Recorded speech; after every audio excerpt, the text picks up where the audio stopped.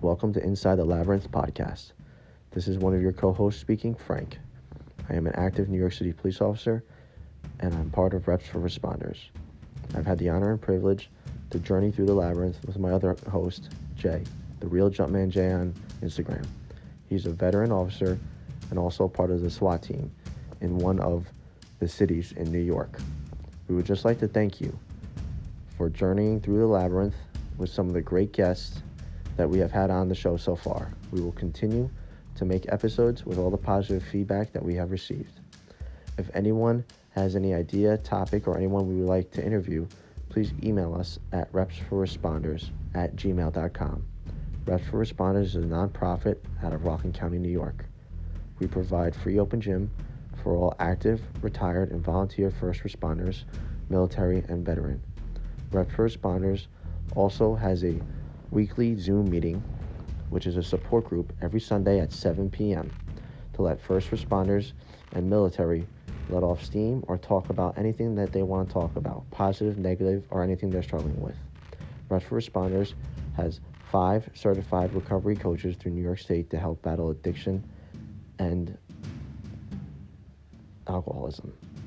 If anyone is struggling, please don't be afraid to reach out to Reps for Responders.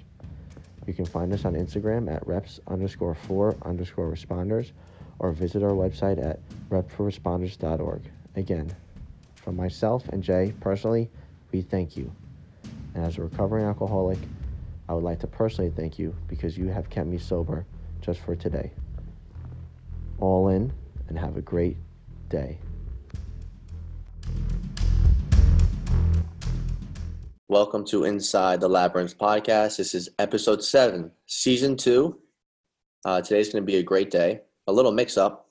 My co-host Jay couldn't make it, so I had to bring in a big gun, and I'm going to kick it over to my man Aaron. Aaron, what's up, man? How you doing? What's going on, man? How you doing? Pleasure to be here as always. Thanks, man. Really appreciate you coming in. That's Huge Fat Loser on Instagram. And episode 6, we had Ricky and Dan. So make sure you guys check that out. That will be released in a week. So now, no music. We're going straight into the labyrinth. I'm really excited. Looked up to this guy for a while.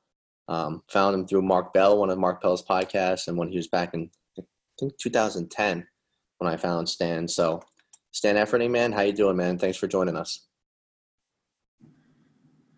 Great, man. Down here near Jackson, Mississippi, on our way to Birmingham, Alabama, as part of our 60 Cities in 60 Days seminar tour. So I just stopped at a park here, a nice, beautiful park with a lake and everything, and it started sprinkling, so I popped back into the van to talk to you guys today.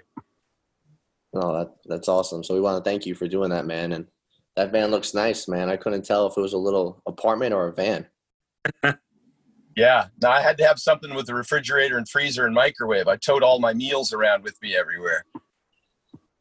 We're gonna hit that. We're gonna hit on that a little later on for first responders because we got a few questions for you, man, on that. But before we do that, we want to jump inside your brain, inside your labyrinth, and kind of see how was high school for you. Did you play any sports? How was it really just growing up in high school? What kind of high school kid were you? Yeah, it was great. I played a lot of sports. My pops let me play whatever I wanted. Mostly I played soccer and I wrestled. Those were the big ones for me that I did every year. I was a little kid. I was 98-pound wrestler as a freshman and sophomore. I weighed 106 as a junior and 115 as a senior. Wow. So I'd always wanted to get jacked. And so I finally started lifting weights in college, and it took me a long, long time to build up to where I'm at. So you picked up in college. What kind of that's actually amazing to me, man. So what kind of training did you start with? Because you had your bodybuilding, your powerlifting careers. Did you kind of just is there a routine you follow? Because when we had Ed Cohen on here, he used to get the magazines and follow Arnold and those type of routines. So I'm kind of interested in what kind of routines you just started with, and if you did have a mentor to teach you, or kind of how did you start learning as a young lifter?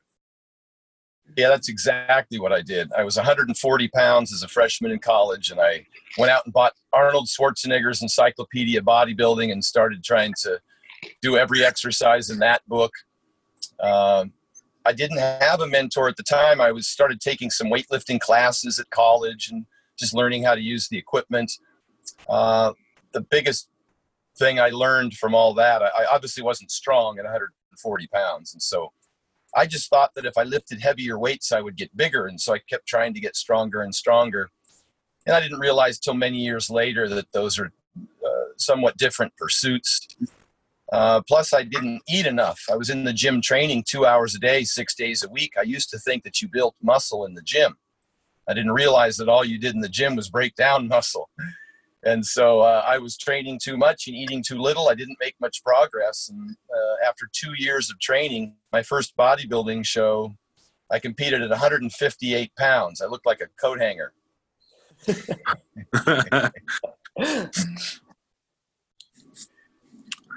How was that? How did that go? And now, so you're a junior in college at the time or a sophomore? So what are you, like 20 years old at your first show? I was 1986. And so I was, I was just about 19 years old at the time. And the promoter of the show, I was really well conditioned, and he thought maybe I had some potential. He owned a gym. And that was the first time I had somebody that actually explained to me that I needed to flip the script, to train a little bit less and eat a little bit more, and I would start to get better results. And so in fact, I started implementing that and definitely started gaining weight year after year thereafter. I still never learned that heavy weights don't necessarily build muscle any better than a good hypertrophy program, and certainly much worse, to be honest with you. So that took many, many years to figure that out. And that was in, did you grow up in Oregon? I did. Yep, that was in Oregon. I was born and raised in Portland, and then I went to school at the University of Oregon, is where I was in college, in Eugene, Oregon. Oh, the Ducks. It's very nice. So, first bodybuilding show off the books, how'd it go? I split the pack. There was like 20 guys. I think I took 10th, and I was fine with that.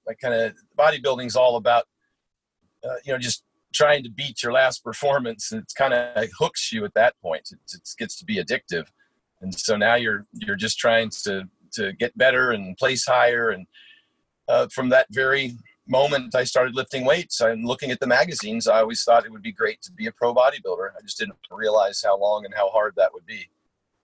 Yeah, I was going to ask you if you got hooked into bodybuilding. Obviously, you just answered that.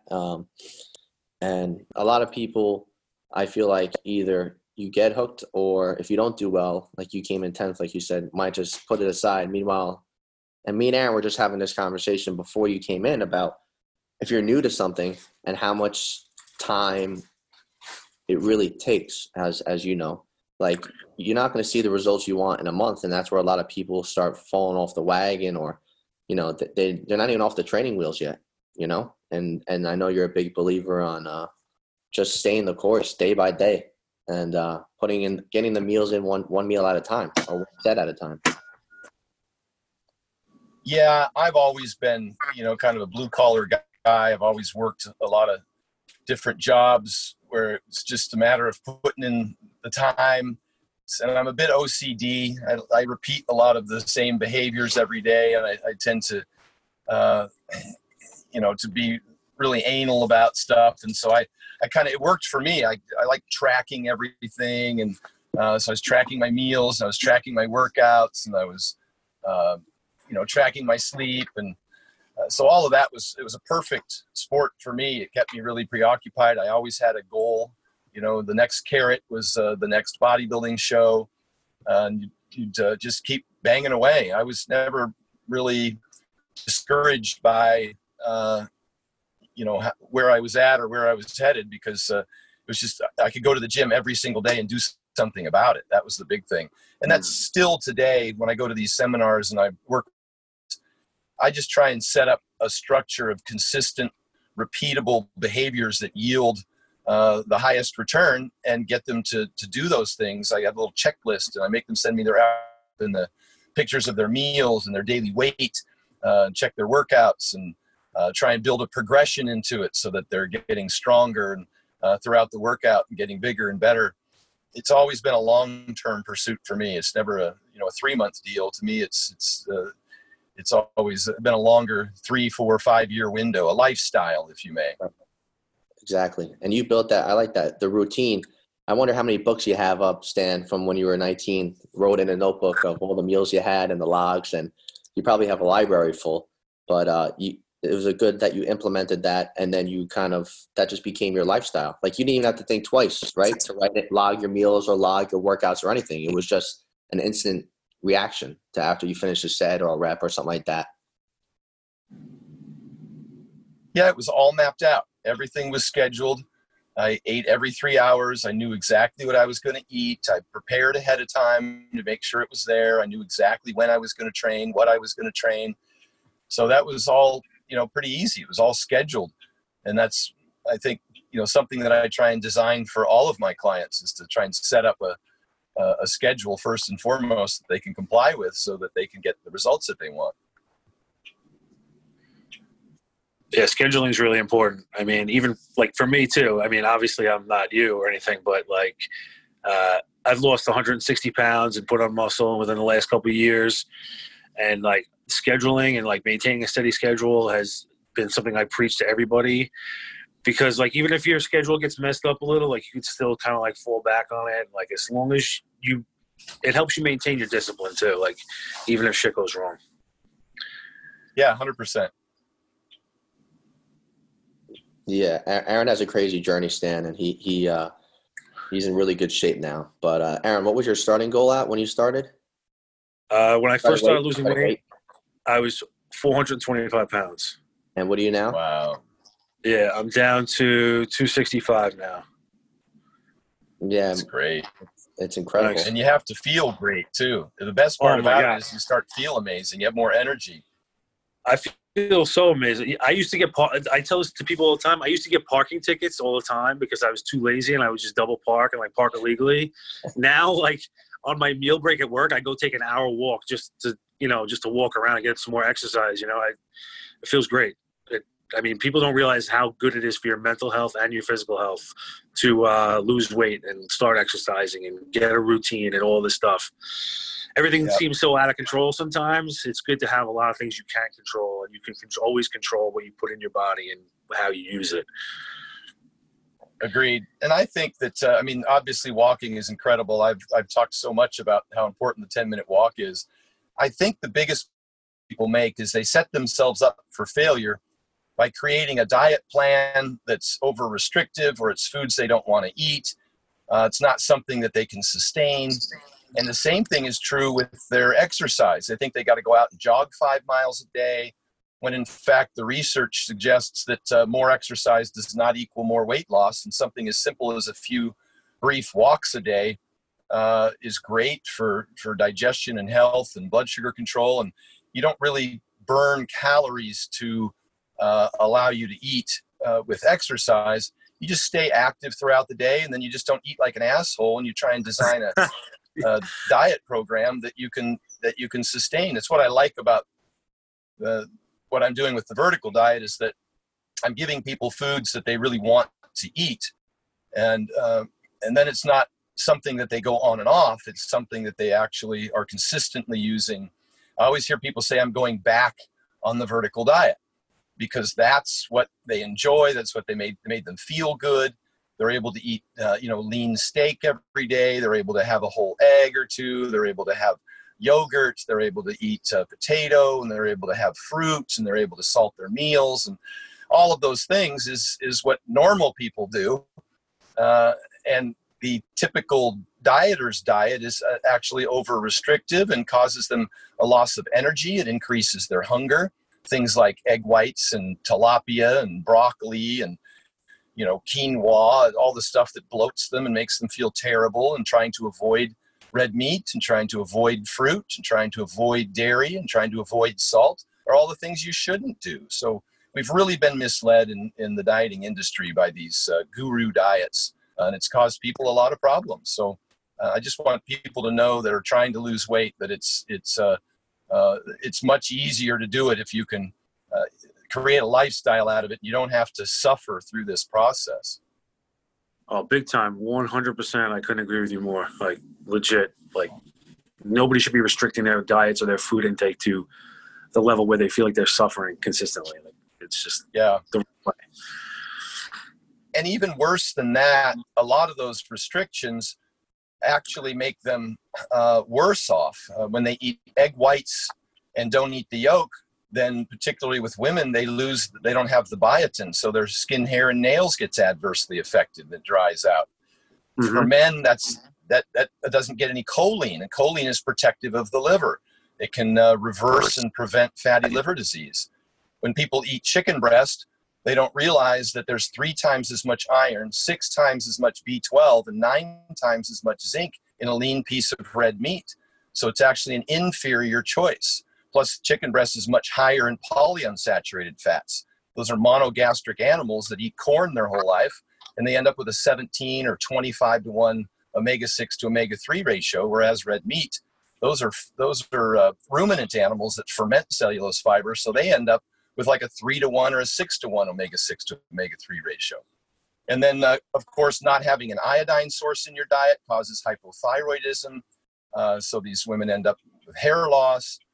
We talked about red meat, importance of iron. A lot of women end up with anemia, and ultimately with the female triad, which includes amenorrhea, which is a cessation of the menstrual period, and osteoporosis, because they're told not to eat dairy, and that's the most highly absorbable bioavailable form of calcium. And it's more important than just bones. It's for nerve signaling, and it's for muscle contraction.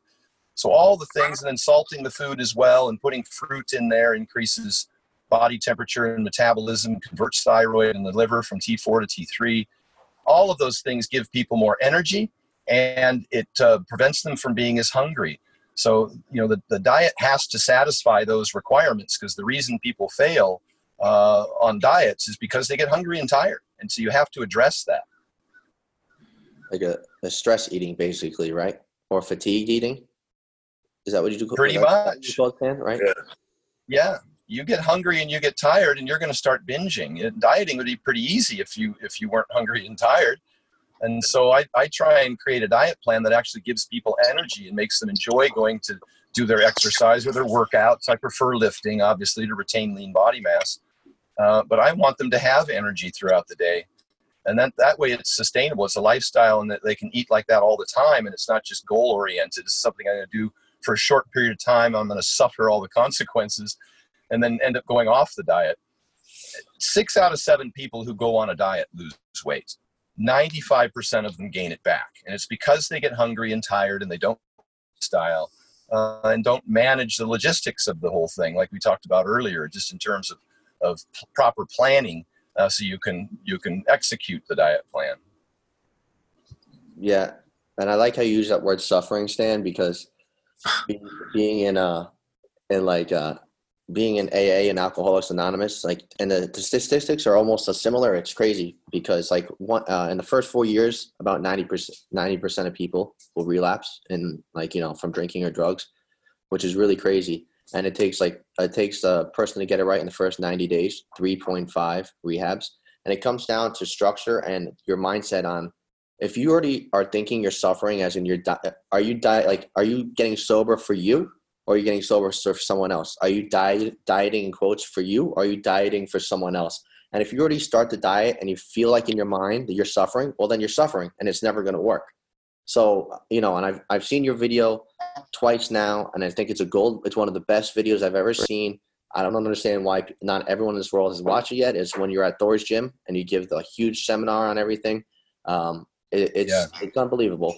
And you really break it down to, and Aaron's the same way, on the facts and the truth. And just because a diet or something worked for someone else, it might not work for you. Because you don't ask one client. You don't ask one client for the body image. You ask everybody for it, because it's going to react differently. Like for me, I have colitis, so I know what kind of foods are going to cause me to bloat, and I have stomach issues.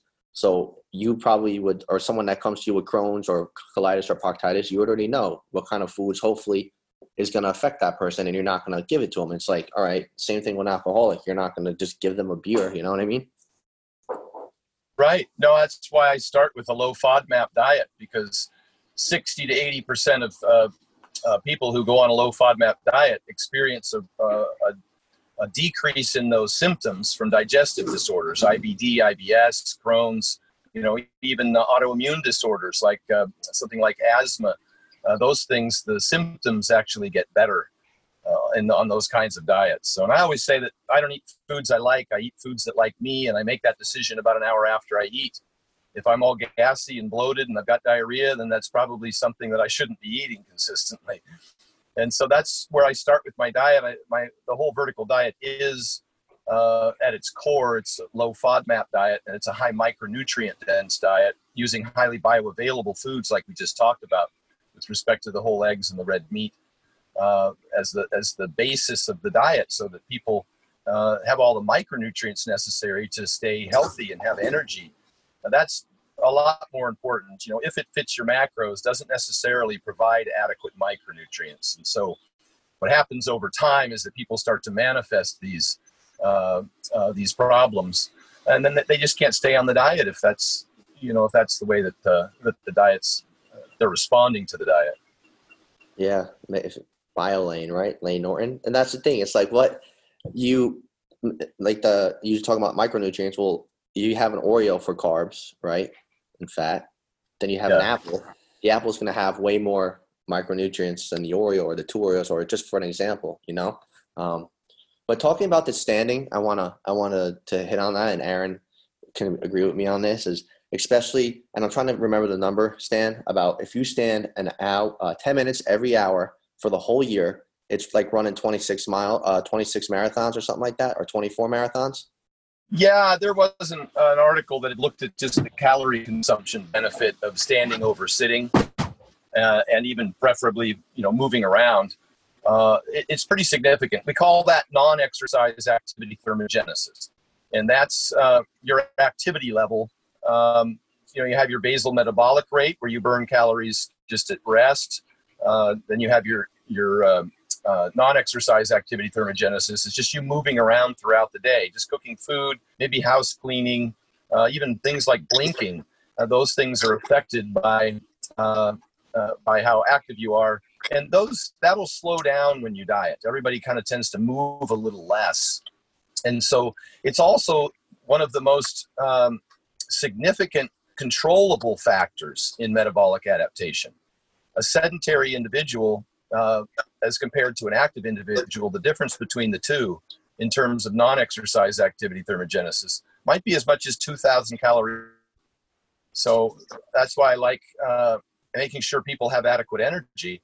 If you're not getting iodine in your diet and you have a low thyroid, it has a much greater effect on your non-exercise activity thermogenesis than it does on your basal metabolic rate. You're just more tired, so you sit more, and you don't burn as many calories every day. So that's the major controllable factor in metabolic adaptation that I focus on a lot. Taking walks, staying on your feet, those kinds of things. Yeah, I wanted to relate that to sitting in a patrol car. Like if you're sitting in a especially being a cop, and you have the gun belt, you have all this on you, Stan. First of all, I love how you say sitting is a disease, but all that pressure and everything on your back. But when you're just sitting there, what I'm trying to say to Aaron is, like, you get out of the car, you walk around the car, it's safety. You're able to see a lot more. You're not a sitting duck. I think if a lot more cops got out of their car when they weren't just depending on what command or what precinct you're in, if you're busy or not, or have some free time, instead of just sitting there and looking at your phone or just really slouching over with the gun belt, it's a terrible seated position. So if we can get you as a first responder or cop to go out there and walk around a little more, and like you say, 3 10-minute walks a day, if it's 3 10-minute walks during your shift in the 8 hours or something, your energy levels and probably your awareness levels will probably increase too, right, Stan? Well, a whole host of things. And I have that video, 10 things that 10-minute walks change your life. It's important to recognize that it's more than just the activity of moving around. It's how it affects blood sugars. It dramatically improves blood sugars, twice as effective as taking metformin, which is the #1 prescribed drug in the world for controlling diabetes or preventing type 2 diabetes. Taking 3 10-minute walks a day is twice as effective as taking that drug. It improves digestion. It increases enzymatic action and muscular control. You digest better. You don't get as much gas and bloating. And it isn't necessarily cardio per se. it's also sustainable. The idea that you could sit in your car all day and then at the end of the day go to the gym and walk on the treadmill for 30 or 40 minutes, it's not only not terribly effective, because more exercise does not equal more fat loss. That's been studied extensively. It's not enjoyable, and it's not sustainable. I'm driving all over the country in an RV. I'm hitting 60 cities in 60 days. We're driving from 3 to 6 hours every single day. And I stop at the Flying J to gas up quite often, which is a truck stop throughout the country. And what I see is a lot of truck drivers, most of them overweight, significantly so, sitting in their trucks or walking into the building and sitting down and eating a hot dog, or worse yet, smoking. And I start to fuel up my truck, and then I start walking around the parking lot in circles, and I'm the only person doing it. And that's frustrating to me, because those 3 10-minute walks a day could be life-changing for these people. A modest adjustment on their total calorie intake, of course. And I get a lot of police, fire and ambulance, real estate agents, firefighters, etc., who talk about not being able to comply with their diets because they're in the car all day and what have you. And that's why I introduced the thermos to them. And I don't make any money saying this, but getting a little 24-ounce thermos off of Amazon for $20 solves. When you leave in the morning and you're eating breakfast, you're also prepping 2 more meals. They'll stay hot for 14 hours in that thermos. So now you're eating when you want, what you want, that's within your calorie allotment, and it's the healthy food that you prepared yourself. You're not getting it from a fast food place. And it's just sitting there in your bag or in the trunk of your car. I take them on airplanes with me. If I fly overseas, I'll take 3 or 4 of them to get me the whole trip. So that would be a huge benefit for people to be able to manage what they're eating and when and how much, because they'd have meal prepped and then can take that thermos around with them, and that food stays hot. I've used a thermopen and measured it over 160 degrees after 10 hours if you put it in really hot into the thermos. And that's how I manage. I use, on this trip, I'm in an RV, and so I have a fridge and freezer full of my meal prep. I'm eating my Monster Mash and my breakfast scrambles, but that's all the food that I want. It's low FODMAP food. There's no vegetables in it, or no vegetables. There's no vegetable oils in it. I know exactly what I'm eating. It's bison and potato and scrambled eggs and steak every single day. It's got bone broth in it. And so I haven't missed a step on this trip. I'm making sure I get in every night, and I've got at least 7 hours that I can sleep. So I'm sleeping well. I'm eating in accordance with the same diet plan I've always eaten. I'm taking my 10-minute walks every day. And about every other day at these gyms we're presenting at, we'll knock out a workout. And so I'm able to do that even on the road as a truck driver would do, and maintain a very high level of fitness that way. Yeah, I think with cops, for some reason, we just have this mentality that we're like stuck in this patrol car and we can't get out, and we can't do anything, and we don't have time to do things. And it's just a lot of illusion. Like, we unfortunately get this mindset that we're almost like victims of the job in a certain amount of way, where we have to not be healthy, and we have to like smoke, and we have to drink, and we have to do all this unhealthy shit because they're all like bad coping mechanisms, and we can't prep our food, and because we're always stuck in this car. But it's not true. I mean, I've prepped my food for years. I still prep my food every single day. I take it on the train, and I take it on the subway in a cooler. And it can be cumbersome sometimes, but the risk, it's worth the reward of being in control of my own body and being in control of what goes in it. Yeah, take the thermos. You don't have to eat cold food. You'll have hot food all day. Plus, Yeah. I don't think they appreciate how much more effective 3 10-minute walks is than trying to get in a 40-minute treadmill session at the end of the day. Yeah. I train bodybuilders and physique, figure, and bikini people all the way up to the Olympia level. 3rd place Miss Olympia, Nadia Wyatt. 2nd place Arnold Classic. She hasn't done cardio in the traditional in the entire year that I've worked with her. She's done 3 10-minute walks a day. And just by controlling her diet, which is 99% of the weight loss, and this for weight loss, not the exercise.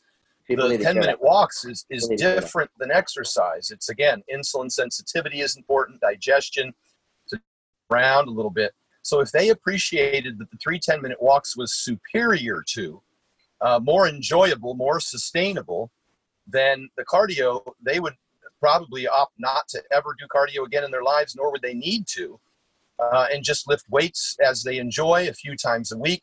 Take 3 10-minute walks a day after at least 3 meals daily, and that could be after breakfast and dinner. So they only need to get 1 in during the day after one of their lunches, and pack your thermos. Problem solved. That's all. The logistics have now been resolved. Absolutely. It's funny. I go to Bev Francis Powerhouse by me. I'm sure you've heard of it. Been there, yeah. And it's like there's professionals everywhere. And I tell people this all the time. I'm like, listen, if you don't want to take my word about doing excessive cardio that you don't need to, like, I go to this gym and I see professionals every single day, and I never see somebody sprinting on the treadmill, and they're in the best shape of anybody that I know, like it is what it is. Yeah. My cardio mainly has this whole time has consisted of walking, short walks, or like longer walks, because I personally just enjoy walking. I enjoy seeing things. And then biking. And I'm not talking like high intensity biking. I don't have like a road bike or anything. I just like to get out and absolutely ride a bike. And when I tell people, they like look at me like I got 2 heads. Like, I don't really any cardio. It's like, because it's not really a necessity. Resistance training, weightlifting, and diet is like 99% of it. Yeah, and it's enjoyable and sustainable. And if you want to get your heart rate up, then just get under a squat rack and do 12 reps with 70% of your 1 rep max and see what happens to your heart rate. And at least you're getting some return on your investment. You're actually building muscle, so as opposed to running around doing a bunch of cardio, which actually wastes muscle. So I much prefer to do lifting. I can get all the cardiovascular benefit I need from that, and then just take the 10-minute walks for all the other benefits. Correct. Now, since we're on that subject, Stan, I'm kind of interested to see what you're going to say about this, because we've had a few, we had Josh Bryan on from Jailhouse Strong, and we talk about PHA training and different type of training for a first responder, because Aaron likes to say some people like to make up a lot of excuses that they don't have enough time.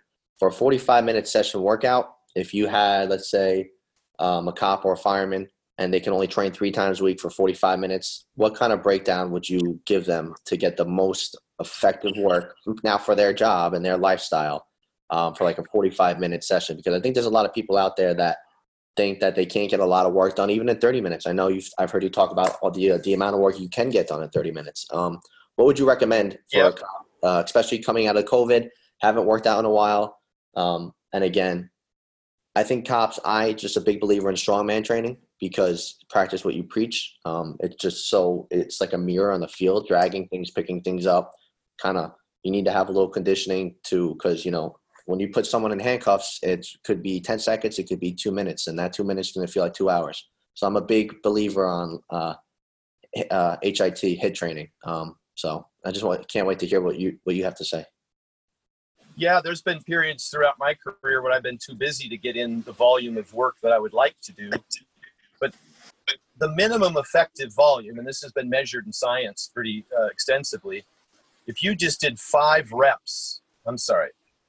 sets per body part per week, you could maintain and possibly even gain on that. So let's say, for instance, you could only train twice a week. What you would do is do your full body in that workout, and you superset antagonistic body parts. So you would go in and you would do maybe a set of dips, rest a minute, do a set of chin-ups, rest a minute, do a set of dips, rest a minute, do a set of chin-ups, and you do that 5 times. Now you get 5 sets of chest, you get 5 sets of back. The dips also works the triceps, the chin-ups also work the biceps. You're done with that in less minutes. And you've gotten 5 sets in, which is what we consider to be the minimum effective volume. Also, you've provided adequate rest between each set of dips, such that it's a good hypertrophy stimulus. If you do a set of dips and then 30 seconds later try and do another set of dips, then usually lactate buildup and oxygen debt becomes the limiting factor, and not mechanical tension. So it's not an ideal stimulus to try and blast through a body part by shortening the rest periods lower than 90 seconds. You just get weaker and weaker, but it's not the muscles that are actually the problem. It's the lactate and the oxygen debt. So that would be your upper body workout then. And now you want to go over and do maybe squats and 5 sets of hamstring curls and superset those as well. Or, do them opposite. You do a set of squats, a minute later, you can go do a set of hamstring curls a minute later and run through that 5 times. I've just described about a 20-minute workout that you could do twice a week that you could absolutely maintain all your lean body mass and probably gain on. This has been studied extensively. Greg Nuckols has talked about this on Mass Research Review. It's perfectly adequate. I've used that program when I've been really busy, and that was all I could do. Fortunately, I had some equipment in my garage, so 20 minutes twice a week. I never lost a step. It's twice as easy to maintain. It's twice as hard to gain, half as hard to maintain. It doesn't take very much, but it does take consistency. It does take training each body part twice a week, getting that minimum of 5 sets. The intensity needs to be within a rep or 2 of fit, and the rest period should be adequate to optimize hypertrophy. So that would be an example of an extremely busy schedule and a time-saving program that anybody could use. We'll get awesome results. In addition to setting ourselves up for failure with these over-restricted diets and excessive cardio, sometimes we also create the expectations for ourselves that we need to do more than we need to do. And then it becomes unsustainable because you have the obligations of life with your work and your family and everything else. So I set up a program based on the individual's ability to comply first.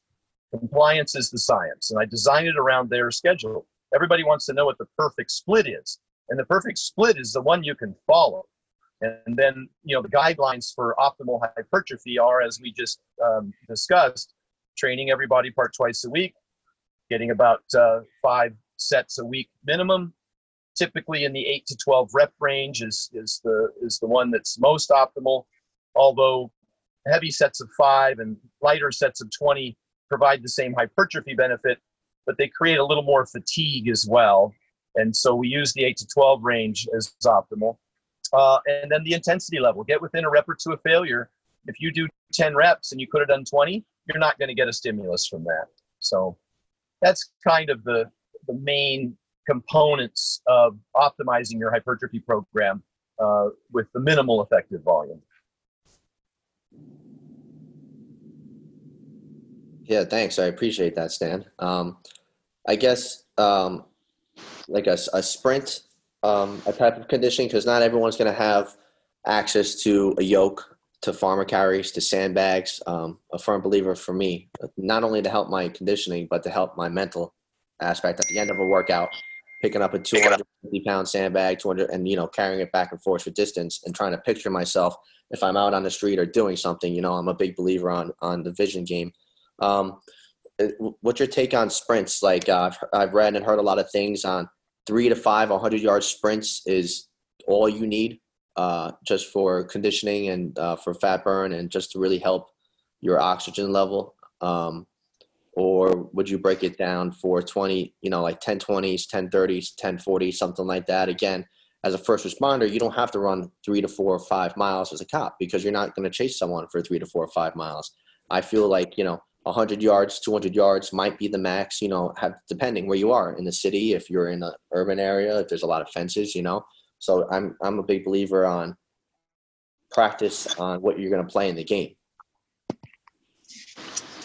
So now you're talking about something that's sports specific, and in this case, career specific, the ability to perform a particular duty. And one of the things about sprinting is I don't think people realize how dynamic it is. That decelerating force of the foot hitting the ground and decelerating the body has very high eccentric load that can definitely be injurious to a lot of people that just kind of go out and think they can still do what they did when they were a kid. So you have to gradually work up into sprinting. I pepper that process with some stair sprints so that because they're lower impact, it's all concentric loading. It's push, push, push with none of the decelerating load from landing and resisting the force of your body. That kind of helps me transition them slowly into sprinting longer distance and going faster. But absolutely, it's just a matter of practice, and then how many sets of reps you do. Really, to me, it kind of depends on, it would kind of be like if you're lifting weights and you're doing bench press. If you keep doing more and more sets and you do fewer and fewer reps, at some point, you're just getting weaker or your form starts to compromise. When I work with athletes, high school, collegiate, professional, like ball players, football, etc., I'm timing their sprints. And when they get significantly slower or their technique starts to really come apart, then I'm done for the day. Or recovery rate, their heart rate getting back to normal. We can measure that oftentimes with athletes. That tells me they're done for the day. And so I do about as much as my body will allow me, and then slow that over time to create that peak level of fitness over time. But less is more. We're not digging holes. We're building mountains, and all you need is a little stimulus. You're breaking down a lot of muscle and potentially exposing yourself to injury with those dynamic movements. And so people are going to have to be, they're going to have to be smart. They're going to have to train smarter on those. Train smarter, not harder, right? Listen to your body. Listen to your body. Don't try to have an ego and think you need to post this picture on Instagram, or you feel like a little girl or bitch because you didn't lift today. And I've learned that definitely over, I'm 28 now, but 23, just a few years ago, thinking I had to go into the gym and pull 500 pounds, which is 90% of my max every other week. It's not going to get me anywhere. It's going to make me feel like shit later on, and that's what a lot of people need to realize. Like, it doesn't matter how much you put on the bench right now. You know what I mean? Well, and you also have to appreciate that everything you do has some sort of fatigue component, and you have a systemic load, and it all contributes to that. There's only so much you can do. And so if you're sprinting on Monday and then you go in and lift heavy weights on Tuesday, all of that contributes to your system, and you might start actually overtraining as a result. Sprinting is very, very dynamic. It has a huge load component. It's very draining. That's why I might, with those folks, I might have them only sprint once a week and then run stairs once or twice a week, because they'll recover better. They'll have less systemic load, and they might have to back off of their some of their weightlifting as well. You have limited physical capital that you can only train so hard and recover from so much. And just because sprinting is different than weightlifting doesn't mean that they don't both contribute to that same bucket of capital that that you can expend that energy and recover from. So it's really important to kind of gauge if you're not getting stronger or faster or able to do a couple more reps or 5 more pounds or 1 more sprint, or if your heart rate recovery is not coming down fast, then you might be overtraining. That should progress over time. You should get better. And it's the same mindset. People who think that they suffer the most think that they're getting the most progress or going to perform the best, and it's simply not true. Right. Yeah, I definitely can raise my right hand, right, to on my honor. I've definitely You've been there. As in heavy squat day. Now tomorrow I need to hit my sprints and do these things and feel my hamstrings rip out of my legs to know that, all right, I got the work in today, but it took me a long time to realize that's not how it is. And I think a lot of people and I think also feeling guilty also comes into that. And that's a whole different type of psychoanalyst, why you're feeling guilty about that. Yeah.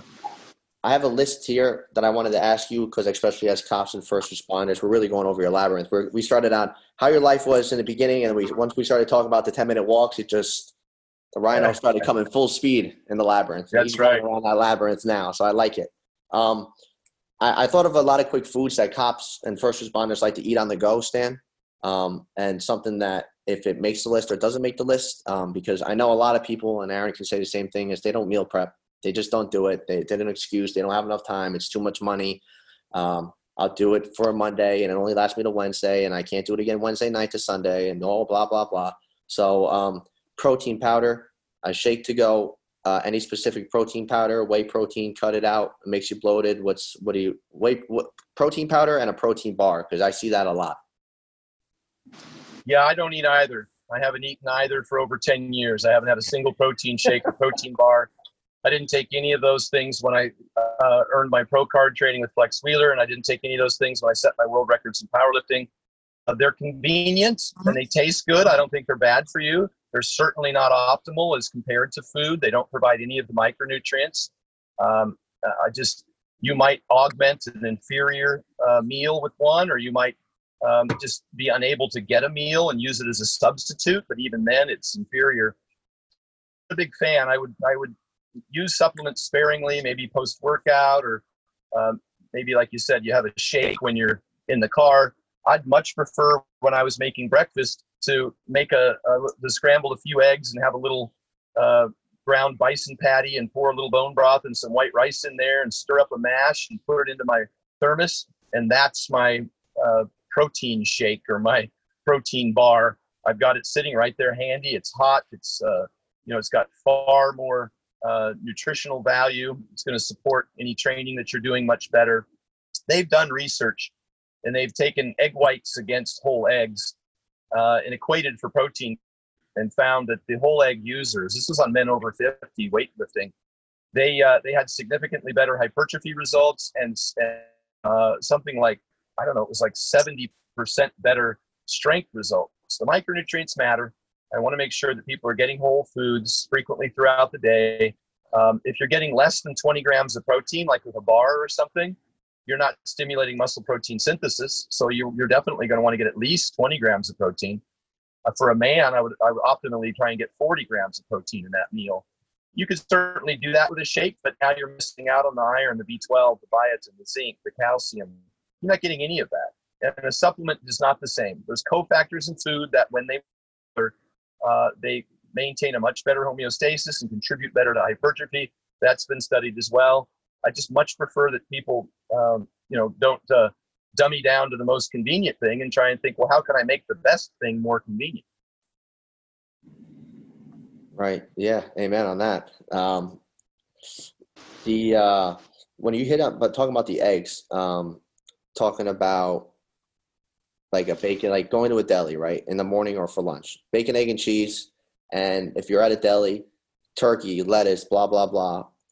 What's your take on like a bacon, egg, and cheese on a roll, a whole wheat roll? I know you're against bread. I'm against that kind of grain, but I'm talking for the majority of the population here. If they were going to get a bacon, egg, and cheese from a bagel spot, what's a better alternative? And a better alternative for lunch, turkey, and just turkey on a spinach wrap or something, and try to help the cops out there on what's a better alternative to choose from.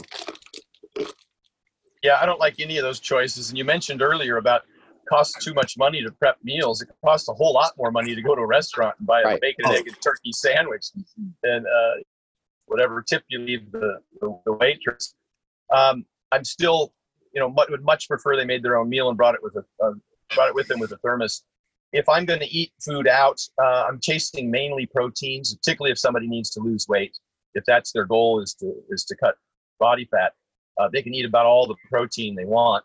And that would be maybe the chicken breast or maybe the turkey. I obviously prefer red meat. It's harder to get those good choices because most restaurants don't cook them very well. The big thing, and I don't think bread's bad for you, but I do think it can bloat you, and it's certainly not optimal for performance as compared to getting a daily potato, which is high in potassium, or oranges, which are also high in potassium, and also stimulate the conversion of T4 to T3, like I mentioned, and increase body temperature. Those things just provide more nutritional value and make you feel better. They'll satiate your hunger better, a potato and an orange, if you can get those. They're two of the most highest satiety foods on the index when they measure that to see how long you stay full on particular foods that you eat. So I prefer to get those. Not a big fan of processed meats, but I don't think it's a huge deal. Those are tough choices. None of the choices you gave me were very good. They're not good at all. If I'm in an airport, if I'm in an airport in a pinch, I'll go someplace and I'll just get some burger patties or maybe a chicken breast, or if I have to order something and just take the bun off, I'll do that. And again, it's just because I don't feel good eating bread. It's high in polyunsaturates. The grains can be hard to digest for some people. It doesn't feel good on me. My movements aren't as good. My energy levels aren't as good. I end up getting brain fog, and I don't like that. I like the way good food makes me feel. I like feeling the way I feel, and I'll do anything to maintain this. And I know as soon as I'd rather skip a meal. I hate saying this. It's certainly not ideal for young athletes where calories are king. But for me, in terms of how I'm going to feel, boy, I'd rather just wait until I could get a decent meal. So as we wrap that whole up, it's cook your food at home. Red meat, bison, lean beef, lamb, chicken, right? If you have to, that's chicken second to red meat. Oh, 100%. It's like fifth to red meat, to be honest with you. It's far inferior. Salmon should be what, twice a week if you can, right, Stan? 2 servings of 5 ounces of salmon twice a week gives you all the EPA and DHA that you need. It's far superior than taking fish oil or krill oil. I don't know why people supplement those things. Again, a micronutrient-dense whole food is available that'll give them all those benefits. And besides, if somebody has elevated total and LDL cholesterol and they go to their doctor and their doctor tells them, who's an MD, by the way, not a nutritionist, tells them to stop eating meat and whole eggs, first of all, they're wrong. And second of all, the alternatives are worse. And those fish oils don't really reduce cholesterol that much anyhow. And there's no evidence in randomized controlled trials that it improves cardiac or all-cause mortality long term. The better solution for decreasing cholesterol is to get more sleep, possibly a CPAP. If you've got some degree of apnea, would be huge. And then to optimize thyroid function and take the 10-minute walks, because that will dramatically reduce cholesterol. Walks, by keeping the area under the curve for blood sugar and for insulin release, that will prevent sugars from being converted to triglycerides in the liver, which creates the problem in the first place. So I get frustrated when people get advice that they are something that they can take, something that can be done to them or for them, and won't take the initiative to do something for themselves and prevent the problem in the first place, rather than trying to manage it after the fact, which is usually highly ineffective, and certainly by the time you get to medications comes with a whole lot of side effects. Yeah, I'm glad you said that, because I'm a big believer, because I've lived this, I've been there. Especially with mental health and mental health issues of, oh, you're a little depressed. Let's take this SSRI. Here, let's take this Zoloft. But wait, let's backtrack. How's your nutrition? Do you work out? Do you get any 10-minute walks a day? Let's see, who do you hang out with? Let's go, instead of just feeding the candy pills, let's try to attack how your lifestyle is first. I guarantee you a lot of people will see a increase of less anxiety, less depression, more hopefully feeling overall content in life and happiness. And as you know, people don't really realize that food is a huge part of how you feel. And with your depression, anxiety, if you suffer from that. So I just really wanted to get that out there, that I'm happy you brought that up too. No, that's important. And, on that same, a huge contributor to this depression, people who end up needing antidepressants, is digestion. And the most important component of that is going to be people who are taking antacids. Those people have a much higher susceptibility to suffering from depression and then needing antidepressants, because the antacids lower the stomach acid. So now you're not breaking down proteins, you're not digesting and absorbing minerals, magnesium, calcium, iron effectively. And I see it very commonly. I've had people in my seminars approach me when I mentioned it afterwards and tell me that's exactly the path they went down. Wow. Antacids, you need to get off antacids. They were meant to be used temporarily for extreme conditions of, say, esophageal burning, just to let that heal.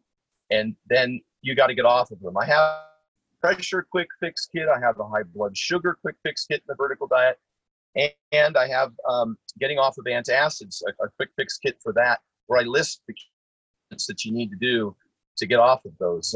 Antacids, people don't realize that most of gastric reflux comes from low acid, not high acid. And taking those antacids can cause them more problems. And so we, generally speaking, we'll get them to eat their proteins first and carbs afterwards. We'll have them eat smaller meals. We'll have them use a low FODMAP diet that we've discussed, a low gas diet. We'll definitely have them optimize their thyroid function, getting adequate sodium or salt in the diet, and sodium chloride. Important for digestion as well. You might drink a little less water with meals. We'll take the 10-minute walk immediately following a meal.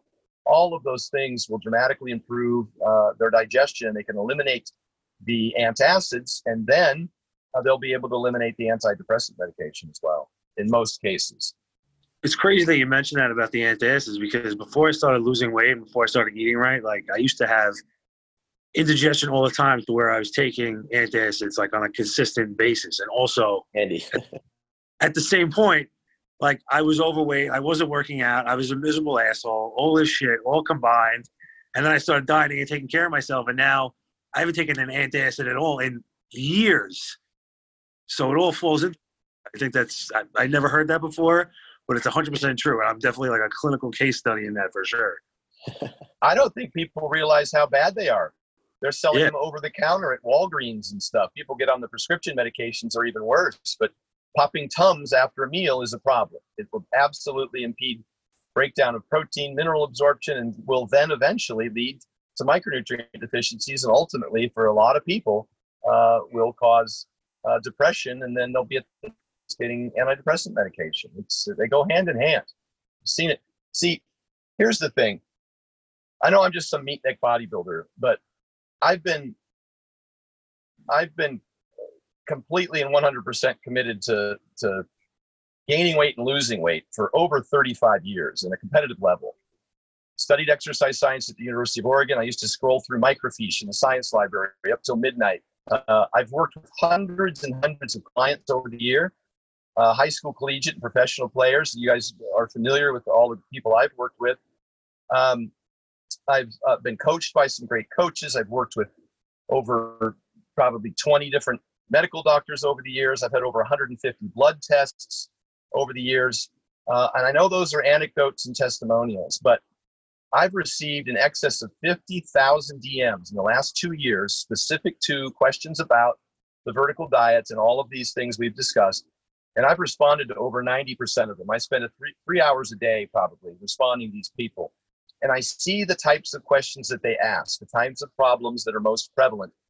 And when I send them a response and I attach an article about whether it's acid reflux or whether it's blood pressure or blood sugar control, and I get feedback from them in a very short period of time, 3 days to 3 weeks in most cases, and they realize significant improvements, then I'm really confident, plus the fact that my co-author is a registered dietitian with a PhD in exercise phys, that the recommendations that I'm making are not only science-based, but they're extremely effective. So I just think it's important to know that this vertical diet that I wrote up is over 220 pages with over 200 references to peer-reviewed published research and articles and videos to better help people learn more about their specific concern.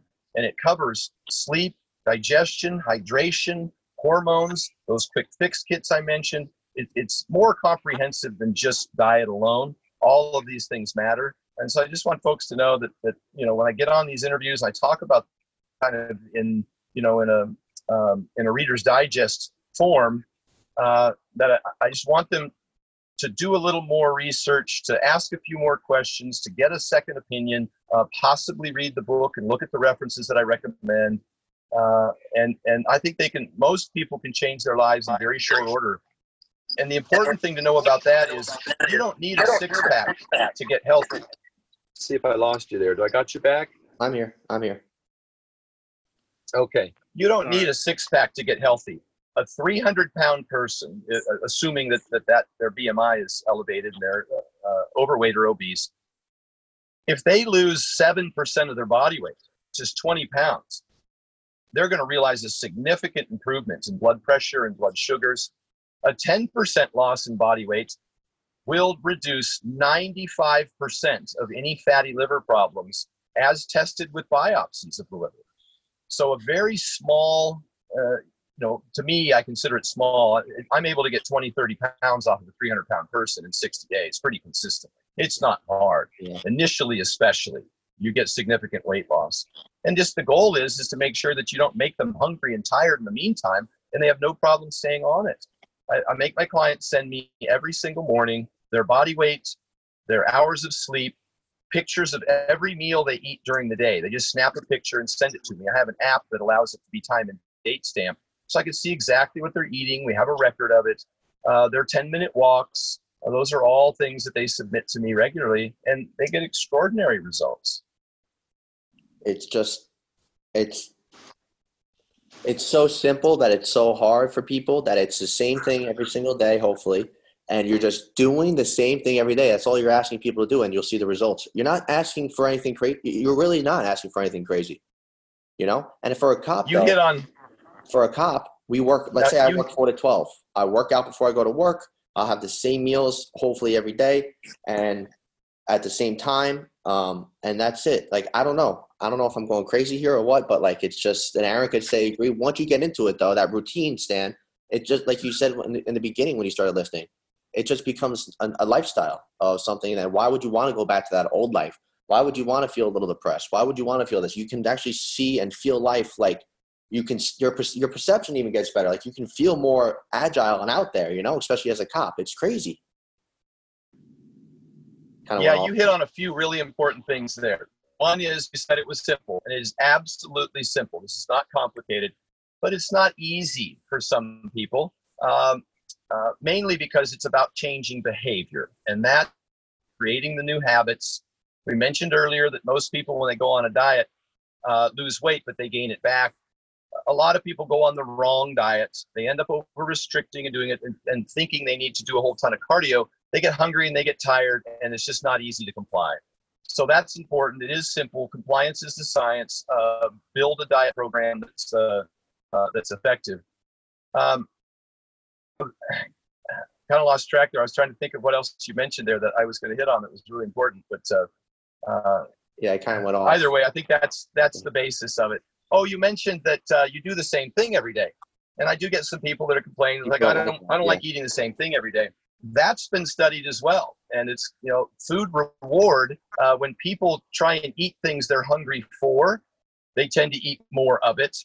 And when people eat this pretty much the same thing every day, when they settle in on some meals that they enjoy, they get more satiated. They tend to eat less of it long term. Right. Like you said, so that you enjoyed, like that they enjoy. Yeah. They don't have to follow this meal plan that they wrote. I was like, I don't like tuna, or I don't like this type of chicken, or whatever, beef. Then you can find out what you enjoy, because then you're suffering. And that's, I like this podcast, is you're suffering for no reason when you don't have to. You know what I mean? Food reward is when you get hungry and you open the fridge, and then at that moment try and decide what you're hungry. You're going to eat what you're hungry for. You tend to eat much more of it. If you have meals prepared and you already know what you're going to eat, then you're much more likely to eat less of it and comply. Same is true as when you get in your car and you're hungry and you drive down the street and there's a Subway and a Carl's Jr. and a Burger King, and you're trying to decide what to eat. The fact of the matter is you're going to pick what you're hungry for, and then you're going to overeat that food. Oh, so that's what we call food reward, and that's a bad place to be. That's why meal prep is the #1 behavior that dictates success. The National Weight Control Registry has been studying this for 10 years on over 10,000 people who have lost over 66 pounds and kept it off for over 5 years.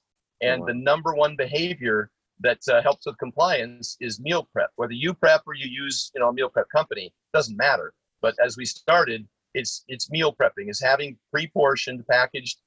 Maybe you make it yourself in Tupperware. Of course, I prefer the thermos, but whatever it takes so that you know what you're going to eat and it's been prepared, whether you do it on Sunday for the next 2 days, or you get up in the morning like I do and I make 3 breakfasts and I eat 1 and the other 2 go in thermos, good till dinner. Yeah, I see a lot of correlation here, Stan, with the drinking part, alcohol part, and the eating part. As in, I've been sober now 9 months and I didn't drink every day, but when I drank on my off days, I like to party hard. So these past 9 months have not been easy. It's been very hard. But they say about once you get past that 90 days, it's like a big mark. Psychologically, you're not addicted to it anymore. You're not thinking about it. Most people don't think about it as much. It's just that choice now. If I've been sober 9 months, I just hit. It's my choice to pick up that drink. But I know, like you said, if you're going to eat like crap and that's there, for me, it's the same thing with drinking. If I have a beer, I know it's not going to be one beer. It's going to be, I mean, Frank the Tank Old School's coming out. That's me, baby. It's not going to be Right. good.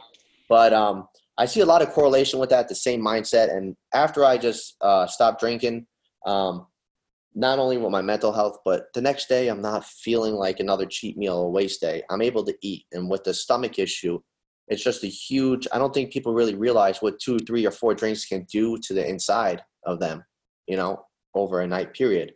And I know you're going to say drinking to me is like rat poison. And don't get me wrong, I would love to have a drink, but it's hard. Every day is a battle for me. And the same thing with food addictions. But it does a lot to the body, which people don't really understand. You know, they really don't get it. And why do they have anxiety? Why do they wake up in the morning and their heart is pounding? Well, there's the answer right there. I know you're going to say no to alcohol, and that's it. We don't have to get deep into that. You could probably give a million reasons why, but.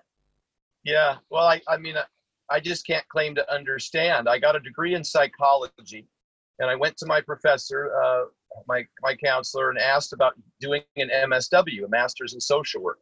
And she asked me why, and I said I wanted to counsel people. My mother, her entire life, suffered from alcoholism and pain medication, and then eventually psychiatric medication, and has been in and out of mental institutions and suicidal behavior for more than the last 15 years. I've never been able to find a solution to that. She's got addictive behaviors. And just like our good buddy Chris Bell, who, whose brother passed his addictions, and then Chris suffered from addictions.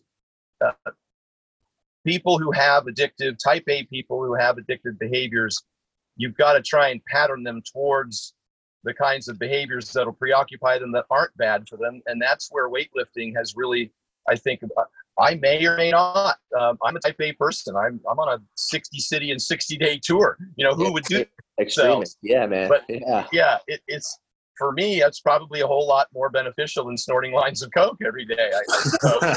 But I would say so. The fact of the matter is, really be the my one addiction was weightlifting. I told you that I'm OCD. I measure everything, every rep, every set, every meal, every hour of sleep. So yeah, that's probably an addiction, but I would much rather someone pour themselves into fitness and weight training than to have those other habits that are adverse for your health. So I don't have a solution for alcoholism, but I've just found, I've got Bobby Summers with me on this trip, and he's a 13-year Iraqi Army veteran who fought in the Iraqi war, was injured, was blown up twice, suffered from brain injuries, came home with PTSD, suicidal behavior, drug addiction, and then he found FitOps Foundation, which is who I partnered with. And the FitOps Foundation trains these high-risk suicidal behavior veterans that are addicts. They train them to become fitness professionals. They spend 3 weeks studying everything about nutrition and training, and get certification to get into that industry, to have a career in the business. And they pour themselves into that, and it saved a lot of veterans. It saved Bobby. He's on this trip with me, and he's doing very well. He's lost 9 pounds in the last 10 days. We're doing 10-minute walks. We're lifting weights. We're eating my bison mash with potatoes every day. And he just feels incredible. He's had a lot of firsts. The first time he hasn't been vaping or whatever he calls it, using some form of marijuana or oils to help to get him to sleep at night. He hasn't had that on this trip in the last 10 days.